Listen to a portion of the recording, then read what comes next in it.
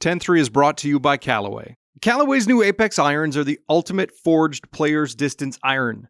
Unmatched field distance and control have been forged to perfection to deliver category-defining performance. Callaway's 360 face cups generate industry-leading distance and unmatched feel and will get every golfer's attention. Tungsten weighting in each iron fine-tunes launch, trajectory, and delivers tremendous control. See perfection in every shot with the new Apex at your local golf retailer or visit CallawayGolf.ca and see what makes Callaway the #1 irons in golf. Do you want to talk about sex? Who doesn't? I mean, who doesn't want to have sex? Millennials, apparently.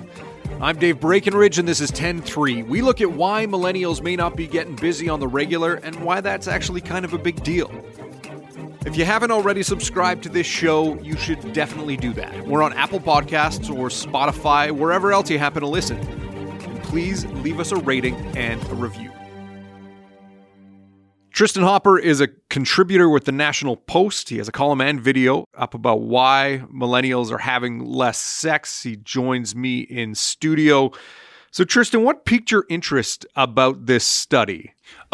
This is something that's been coming up a lot. I think The Atlantic had a cover story about it. So every few months, there's a new study saying, like, the numbers are in. Millennials are doing it way less than almost anybody else in human civilization.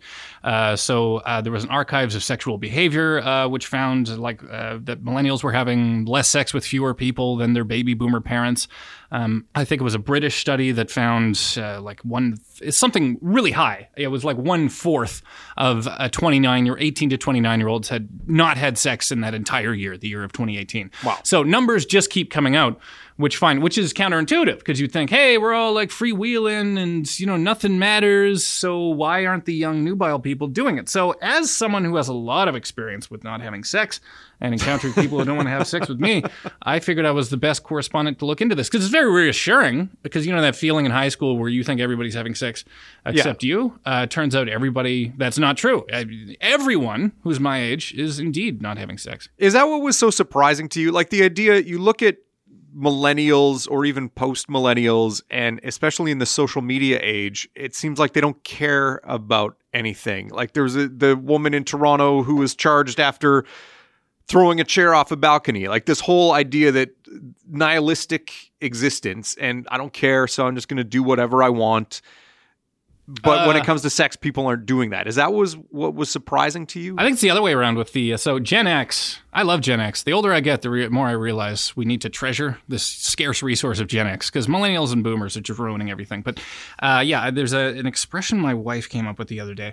Gen X is like nothing matters, but everything's important. And then millennials, it's everything matters, but nothing's important. I screwed that up. But anyway, the whole point is, millennials, I think it's the opposite. They get way too uptight about anything. Like there's a casting controversy on some superhero movie and they just lose their mind.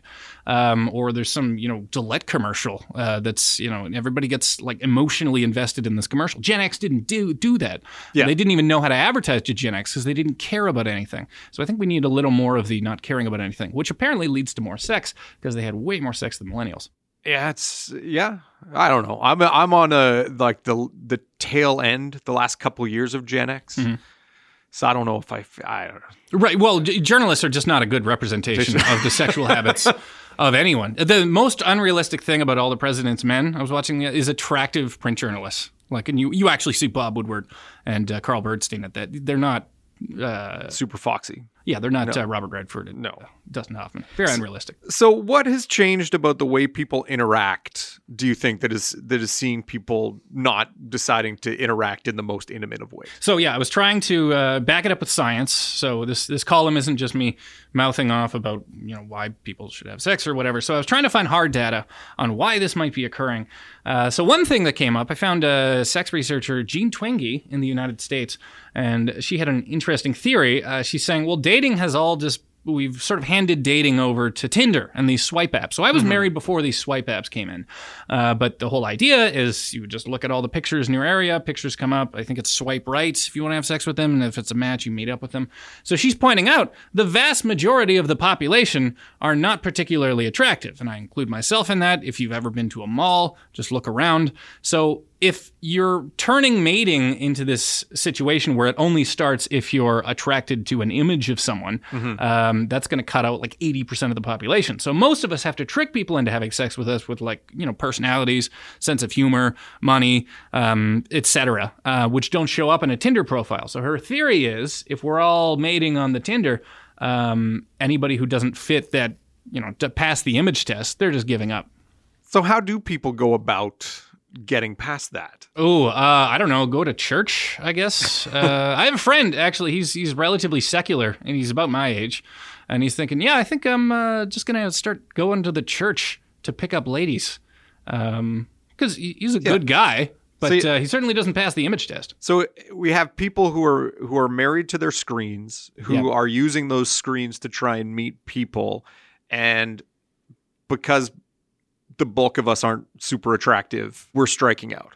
Yeah, that's possible. And then the other one, millennials aren't getting married anymore. I think that's probably actually the biggest factor. I should have led with that.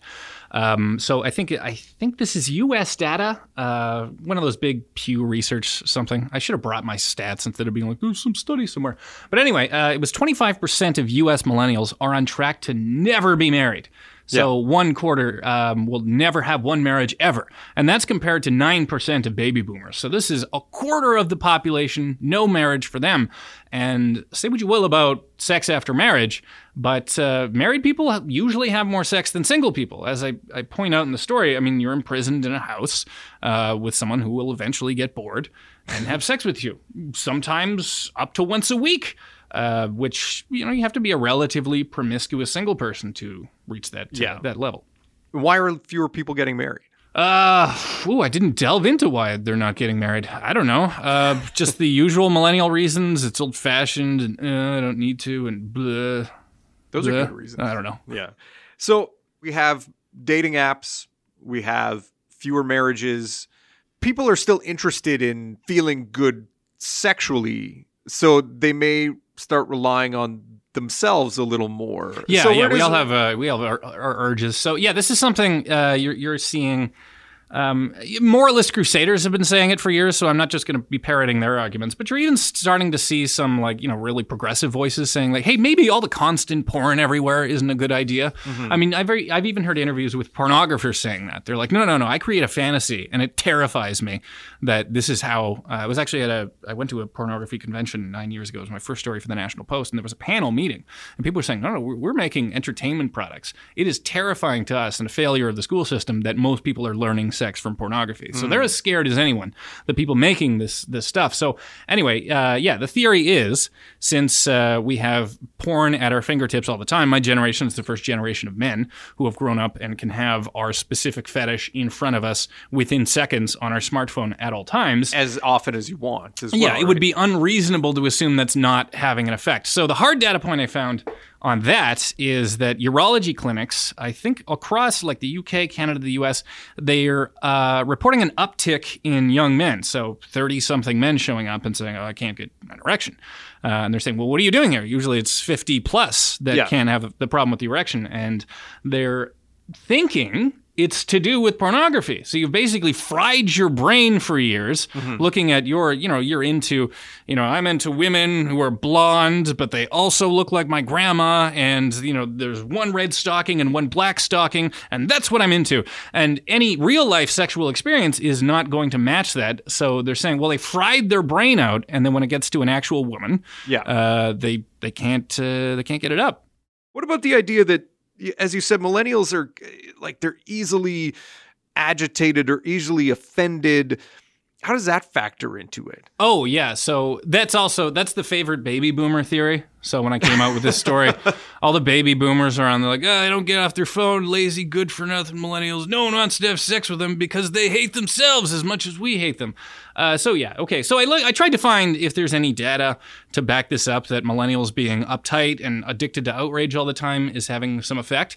Because you would think so, intuitively. If you're sort of a laid-back Generation X generation, you're going to be having more sex. So the one data point I could find, which seems to point to a pattern, is OkCupid, a dating site, they were ranking sort of the preferences of their members. So anybody who's on OkCupid and finding, what did you prioritize in a mate? And they found, incredibly large numbers prioritized political affiliation over good sex. So when they're like, what do you want in a mate? And, you say like, okay, well, number one, we have to be sexually compatible. Number two, he's got to be able to cook. Number three, something. And they found that 40% of women on the site, and I think this is just U.S. data, prioritize politics over good sex. So like he's got to vote for the right party, and then way below that is the sex has to be good. So essentially, what you could read from that is even if you're going to have like mind-blowing, galaxy-shattering sex with someone, you're not going to do it if you're a millennial because they voted Republican or they voted for Jill Stein. That's wild. It doesn't make sense, and I think some criticism is warranted. I get that people want to be with somebody who may share a belief system, especially if the idea is eventually you may get married and start a family. You want to have someone that shares some baseline beliefs. But does that all have to come down to like how you might check a box on voting day? Yeah, especially if it's just for a date. Because, I don't know about you, but, being intimate with someone who hates you and you hate them and you think all their beliefs are poison and they think your beliefs are poison, that can be very exciting. And I pity anybody who hasn't experienced that. Anger sex, right? But consensual. I'm not, No, of course. Yeah, you both think you're terrible people, but you're drawn only by your animal urges.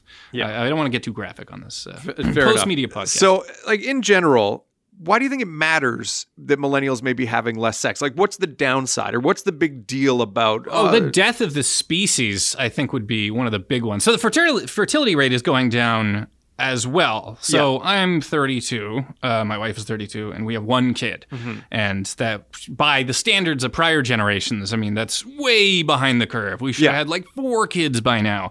And still in my friend group, I'm one of the first ones to have a kid. So yeah, fertility rates are dropping, which that creates a problem.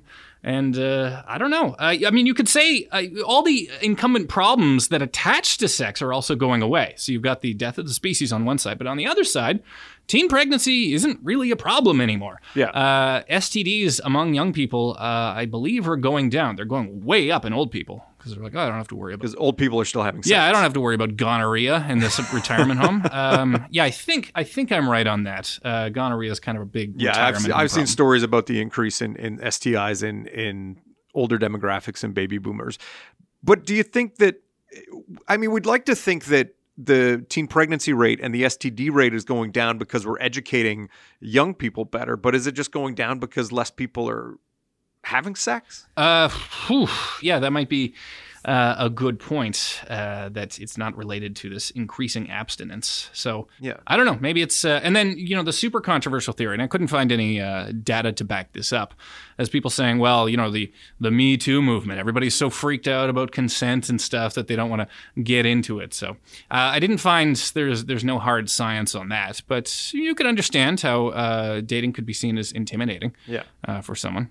So this video and column, part of a series that you've done called Everything Should Be Better? Yes. Yeah. If people think everything could be better. No. It's prescriptive. I'm telling you, if you listen to me, the world would be a better place. And what other kind of things do you touch on? It's usually, I try and find topics that matter to no one else except me, but it turns out there's this large constituency of people who secretly had these thoughts and latched onto them.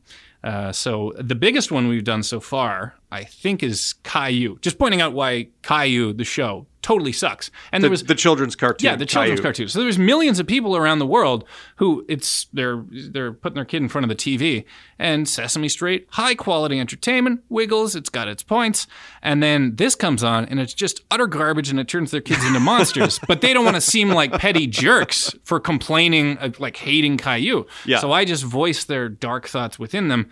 And then, that took off. And Caillou's everywhere. It's a Canadian creation, and it's like some kind of disease we've unleashed on the world. It's a children's animated Nickelback. In a sense. Easy to hate, but very popular. But at least Nickelback, they can play instruments. True. And they they try. I'm not ragging on Nickelback, but I know that a lot of people don't like them, and they're an easy butt of jokes and anger, and Canada unleashed them onto the world. Caillou. Yeah, but Caillou, there's just full creative bankruptcy there. And this is very rewarding. When that video came out, I was getting emails from some burner account from people who worked on Caillou, and they're like, you're absolutely right. Morale is like in the toilet. We're just cranking these things out. We don't care. It's a money-making operation. You're 100% right. Caillou is just nothing. It's air. And one of the biggest fans was Hélène Desputot, the creator of the book Caillou.